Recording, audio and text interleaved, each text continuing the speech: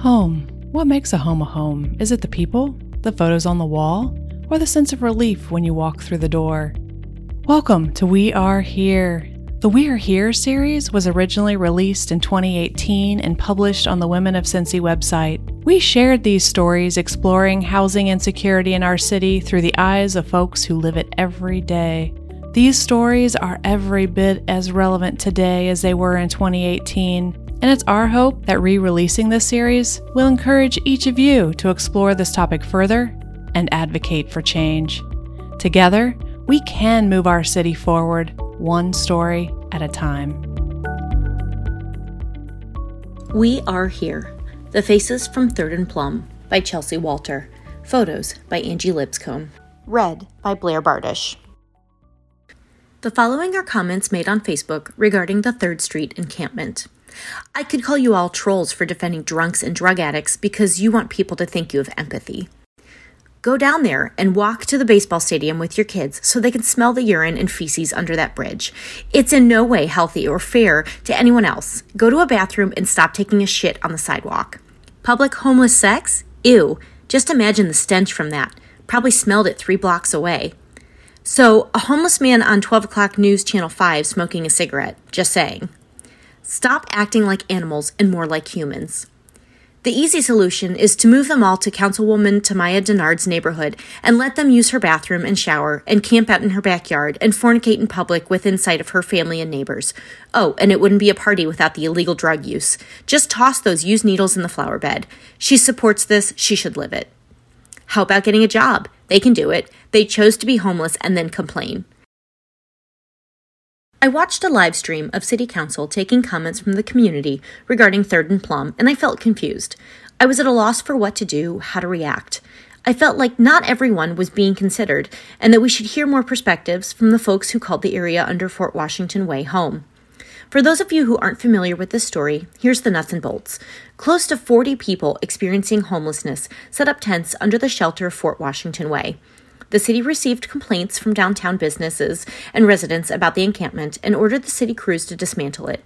City Council, in an effort led by Tamaya Denard, halted the evacuation order to give residents of the encampment more time to relocate and for the city to bring in services in an attempt to serve the population. The camp was dismantled on July 25th. Through this whole process, there has been miscommunication, misrepresentation, and just plain old drama. But we're not here to talk about that. On Saturday, July 21st, Angie and I headed down 3rd Street. I was nervous. I think we both were, a bit. I wasn't nervous about my safety. I was nervous that I'd offend someone, that I'd bring up old memories that they didn't want to share. I was nervous that the folks living there would see me as media and question my intentions. I mean, I was walking straight into someone's home, unannounced, uninvited. I expected apprehension. As we walked in, I was instantly struck by how much the space under the underpass felt like a community. Tents were neatly stacked in 2 rows lining the walls of the underpass. Each person had their own space, like tiny plots of land. There were bikes, beds, tables, chairs, and even a grill. We were quickly approached by Bison, the mayor of the encampment. Bison introduced himself, we shook hands, and he led us to the other end of the tunnel, away from the living area. Like I'd feared, Bison was a little apprehensive, but he listened intently. He wanted to protect his family, and the media attention the community was receiving was escalating quickly. I started by explaining who we were, fumbling my way through the usual spiel. We're Women of Cincy, an online publication and community that tells stories about Cincinnati's amazing women. I soon stopped and basically blurted out, "We're here to tell your story, not our story. We're here to make sure the world knows you. We're here to put a face to this. We want to rise above all the bullshit and get to know you." Bison let his guard down a little bit. He agreed to ask fellow residents if they'd speak with us. 2 folks agreed to speak on the record, Mama and Eddie. While we were chatting, a man brought over chairs, referencing his upbringing in the South and extending Southern hospitality. He sat down 3 chairs and walked back to his site. Eddie, an older man with an easy smile, walked over and sat down next to me. Eddie was born and raised in South Carolina. As I promised Bison, this is Eddie's story, in Eddie's own words. I'll be 58 next month. I've been in Cincinnati approximately off and on about 8 years. Okay. I've been homeless for those 8 years. The situation is grim. It's serious. It's deadly. So, how long have you been here? I've been here 3 months. I used to stay up on Main in front of a store in a cubby hole. I stayed there 8 months. So this is nothing new to me. I done seen it all. But I don't try to get in everything, because everything ain't meant for everyone. So I stay back. But I've been hearing the talk and this and that about we got to move and extension. And I don't need no extension. We need a place. Where was the last place that you had permanent housing at? I'm gonna say Lachlan, off of Wyoming. Okay. Yeah. Do you mind talking about how you lost it? I lost it because I had to go in the hospital and I lost my job and I had to have surgery. So I was down for 3 months with my surgery. So I stayed as long as I could, but I had to leave. So that's why I'm in this situation. And I'm still healing from my surgery. So that's come out, haven't got a job or slow moving and this and that, because I'm still healing. But I'm going to be all right. Yeah. Believe that. I'll be all right. What was life like when you were growing up? Well, right when I was growing up, that's a touchy subject. No, I've been living with it all my life. See, I lost my mom when I was 8 weeks. Okay. I lost my father when I was 20. I flew to California to bury him over in Watts, over by the Staples Center now. It used to be the farm. It's the Watts now. It's the Staples Center now.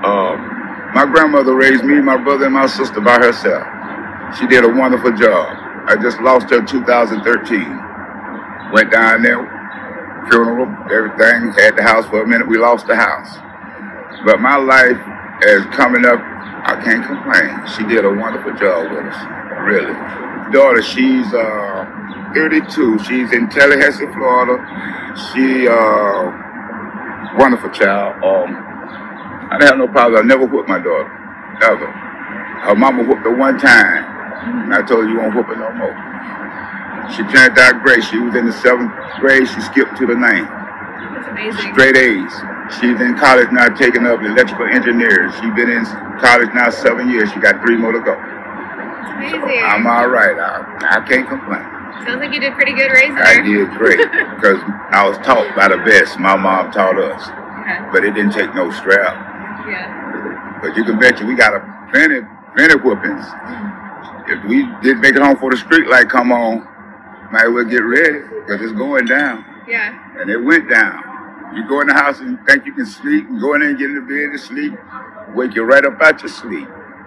So I won't complain. Can you talk a little bit about just a sense of community here and what it's like to be a part of this community? Because you guys have created a community here. I mean, it's like its own little neighborhood. You know what? I'm going to see how I can address this. It's not my community. It's our community. I'm just in it, unfortunately. But it's not a bad place to be. Just because we homeless, we're not bad people. There's people walking down through here when they park, they call walking down through here. Somebody made a remark, we can't walk up down through there, we might get, since I've been down here, have nobody ever stepped to anybody walking up through here, going to work, coming from work, or whatever.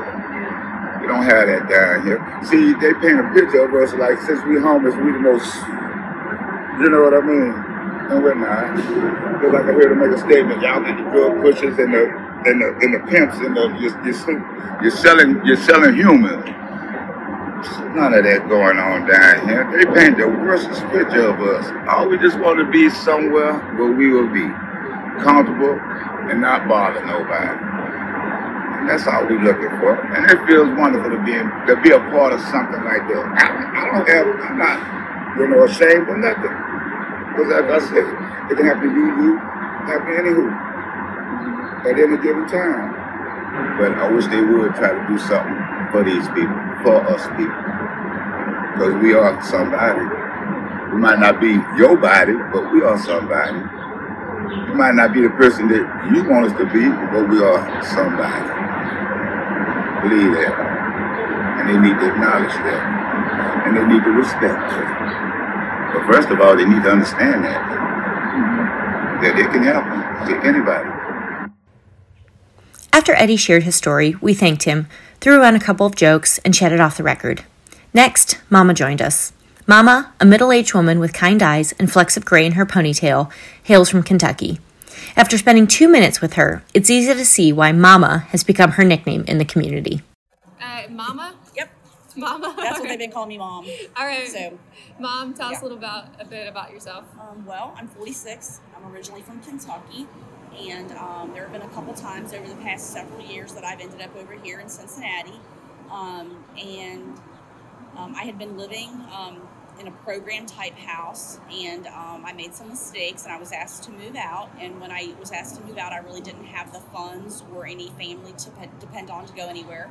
And so just talking to a couple people, like in the parks during the day and things like that, because another one of the ramifications of me losing that housing, it was kind of like a job housing thing together. So I lost my job. Just like being in the park a little bit in the daytime and things like that, I started talking to some people, and that's when I was introduced to the tunnel. So, pretty much, I mean, I've had a very, very diverse lifestyle. I don't have any college background, but I have a lot of life experience. I worked in the emergency room for 8 years. I was a 911 dispatcher for 12. And not to put a blame on anyone, but I went through a divorce, and I started drinking a little bit, and it just became a roller coaster. I was in the tornado in 2012, and we completely lost our home. I lived with my mom and my son at the time, and then in July of 2015, I was hit by a car and told I would never walk again. That's kind of like a little bit about my testimony, about like kind of how I got here. So now I'm looking for a job. I found a really good friend since I've been here. His situation is a lot similar to mine. A lot of family issues. He does have 2 majors. You wouldn't look, and we're a very diverse couple here, and we're older, and that's how I got the Mom name. But pretty much, I mean, as unstable as this is, I thought it was somewhat stable, the environment itself, and it's actually not the most horrible thing in the whole wide world. But then when they came in Monday at 7 a.m. and started going up and down through the tunnels and saying, you have to be out of here, I need everyone out of their tents, and my friend was gone to work. So, and I've only been here for 3 weeks, so I was completely flabbergasted, what's going on, and so at that point, so when he came, and then the news, of course, inundated the place all day. And the health department had already been scheduled, I think, to be here that day for Hep A vax and things like that. And so it's just been a whirlwind. I mean, the people that come here are great. I was asked to go to the city council meeting a couple of mornings ago, and I did not want to go just because of the publicity. And I really don't want my face out there everywhere, because I did do the interview with Channel 12. And I'm a born and bred Northern Kentucky person. And since I was a 911 dispatcher for 12 years, a lot of people know me. I opted not to do the interview. But I guess the biggest thing now is that they're telling us all, you have to leave, you have to leave, you have to leave. And we're going to get housing for everybody. We're going to get housing for everybody. But it's not like that we can just leave here and go to a housing, because, of course, as anyone knows, when it comes to anything like that, it never happens overnight, And then originally they said that we could go to Prince of Peace. And then 2 days ago, they said, oh, no, now Prince of Peace is backing out. After hearing the statement that Prince of Peace made, I can't really say I blame them, because all they were doing was putting a Band-Aid on the problem. Yep. So my friend had signed up for housing a couple of months ago. He's been here for a few months. And so I did get signed up for housing yesterday. And because of, I was disqualified or not, I was turned down for disability the first time. And I had started the process again in April, but I did get a job that was a sit-down job, so I wasn't on my legs all the time, and it was working out okay. And unfortunately, like I said, just with where my living situation was at, once I was disqualified from that program, it kind of made it very difficult to go into the office every day dressed up, look nice, and those kind of things. It's a vicious cycle. You know, and that's what I told the police officer a couple of days ago. You know, they want people to work, but when you can't get up and can't get a shower and can't feel clean, and, you know, even whether it's fast food, office, whatever it is, it's very difficult. And some people don't even have that goal here, but we do. You know, so, but yeah, the housing thing is just, it's just incredible, you know. So I have no idea what's going to happen. So when I started that process for disability in April, I went ahead and said, okay, let's just hold up on it. And the Free Store was helping me with that. And so now when I talked to the lady 2 days ago, we're going to try to start that process back up. But that's still nothing that's overnight by any means. Yeah. So I don't know. So at this point, we have been looking for 2 days now for like weekly rentals and just like one night rentals and things like that, you know, at least that we can get, because we don't have anywhere to go Wednesday, you know. And you know, there are all kinds of rumors about other tent cities being set up or whatever, and you know, I don't know how accurate that is or when it will be, and it's not a lifestyle we want to live anyway, but I mean, pretty much that's it. And I guess the other thing is that you have to wonder, and it's this is easy for me to say, maybe I'm saying this too lightheartedly, but you have to wonder, just like my friend said, he's been on this list for months for housing.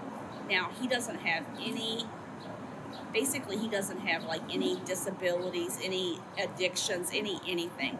And they basically told him that if you don't have any medical problems, if you don't have any addictions or whatever, you get put to the bottom of the list. You know, so yeah, if you're down on your luck, you know, it's just, you know. So because of the fact that like I have a really hard time like on steps and on curves and things like that, we did go ahead and fill out the application that I do need like some kind of device, whether it be like a walker or a cane or something like that.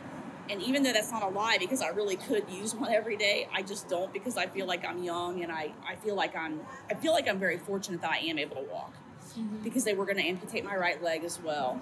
And but that in order, when we put down the device like a walker or a cane, because of the fact that I told him, I said, if we get a second floor apartment, I don't dare want to turn it down. I will make it, but it's really difficult. And he said, that's all you have to tell me, because he said we can try to find somewhere that's a first floor or a place that has an elevator. So, but, you know, it's not like I'm getting any kind of assistance or anything right now. So, I mean, I could always go back and get doctor's notes or whatever, but, you know, it just, I don't know. I mean, it's just, I think that the community has really came together, you know, and just like I explained to somebody yesterday, when these people park in this garage all morning and they come in and out of here, I don't think any of them feel fearful, you know, and really it's not really usually dirty. The porta potties have been a great thing, but these people who walk through here, when they come out at night, girls, they bring their leftovers from lunch. There's a lady in the building over here on the corner that when she goes for her lunch hour or whatever, when she comes back, she'll yell down the tunnel, got leftovers up here, you know. So it's not like, I mean, it's a really bad situation for them, for us, but I really think for the biggest part, everybody tries to make the best of it. I don't know. The past 2 days, I've gotten a lot more sensitive about things, because I really feel like I wish I wouldn't have done that interview with Channel 12 now, but I'm sorry. That's okay. Well, and I have a very unusual first name, very unusual. Yeah. And so I didn't give my first name, but like I said, a lot of people know me. I saw your face. Yeah. I hate that. So you kind of had mentioned you have kids. Do you want to talk about your kids at all? I have a 21-year-old. Yeah. And he's completely disgusted with me, you know, and I don't blame him. But then sometimes I think that if I would have had a little more support from him, then I might not be in the situation I'm in. But I don't blame him, because I've made my own bed and I have to lie in it. But he's a great kid, and I don't know. I mean, the fact that, I've had good jobs. I grew up in a great home, went to church. I mean, I think people stereotype people that are here, and they shouldn't. This lady that came through last night, she comes through often, and she's going to come pick me up Monday. We're going to do some errands. And she said that, I don't want to elaborate too much on her personal status, but she is married to someone who has affiliation with employment with the city. And so apparently she's, I don't know, probably got a lot of friends from this area. But she said that all these news and things have been here, that they've got her in the background a couple times. And so she said that she's being ridiculed on social media. Like, why are you down there helping those homeless people? And she said, because it's the only humane thing to do. Yeah. And I mean, she's just a sweetheart, and she's just a normal person. She's probably a little bit younger than me, actually, but she's a normal person. She came in here last night and probably brought at least $100 worth of food, if not more. And then she brought 2 big bags of charcoal. We grilled it out. And she brought like hot dogs, hamburgers, chicken. I mean, it was phenomenal, My favorite phrase I think ever is vicious cycle, because I said, I'm overweight because I eat, but I eat because I'm overweight. It's a vicious cycle, and that's what has happened to me now with drinking. I don't want to drink all the time. And I don't really drink to go out and party and drink. I do it just to feel numb when I do, and then it's a vicious cycle. It's just like, they say, okay, well, you can do this or you can do that. Okay, well, there's no way I can go here, go there without being on the bus. Okay, so then you have to be able to know, okay, am I going to have enough bus fare to get there? And then if you do get there and then something gets jammed up, and if you had exactly what you needed, then you might not have the money to get back. Or it is so complex. I'll tell you that when I was over here in April in the respite center, I was here for a couple of weeks, and when I got out, the director there made me a referral to Dress for Success. So I was able to go there and get an awesome wardrobe of clothing. And I was working in an office, so my attire was perfect, and they bent over backwards to help me, because when I went for my first appointment there, I had already got the job, but I hadn't worked yet. I basically went to the interview in like some really lounge clothes, and my boss, my owner, she was okay with that. And so basically they only have like certain appointments and things like that, and they like went above and beyond to help me get in there like on my lunch, or like stayed late one day so that I could get there and still be able to get the bus back to meet my curfew at my house and things like that. So I can't say enough for Dress for Success. It's nice talking to you guys. Yeah. And I mean, hopefully you guys can keep track of me, and I can let you know how I'm doing in a month from now, or whenever. But yeah, my big thing now is just looking for a job. Even if it's not full-time, just at least something to get my mind off of my situation wherever I'm at. Yeah. And, I mean, like I said, I don't have, like, a lot of educational, per se, background, but, like, I'm a type A personality, obviously, and I don't know a stranger. Mm-hmm. So, meeting people or talking to new people it's not something I'm in fear of. So that helps me. Yeah. And when I'm out of here, I usually have my hair fixed and my makeup on, and this part kind of is like, it's kind of a downer, Yeah. But it's okay. Yeah, all right. Well, it's great talking to you. Can I give you a hug? Yeah. Thank you so much. We appreciate it. Well, thank you guys. Yeah, thank you. Oh, you as well. After chatting with both Mama and Eddie, we joined a small crowd that had gathered around Bison. Bison is an artist in every sense of the word. That day, he was creating jewelry. I knelt down, snapped a few pics, and got to know the unconventional mayor a little better off the record. By the end of our time there, I felt comfortable, welcomed, and impressed. This community supported each other, looked out for each other, and shared resources. They all played roles: Bison the mayor, Mama the caregiver, Eddie the wise counsel, and Bison's mentor. I hope this gives you a glimpse into the goodness that exists here, the strength and the hope that lives here. This camp is now gone, but I hope the community and friendships survive, and their time together can help outsiders understand what it means to be human a little better. Continue reading more at womenofcincy.org/housing. Thank you for listening to We Are Here, Housing Insecurity in Cincinnati. To explore this series further, keep listening to additional audio episodes, or head on over to womenofcincy.org/housing.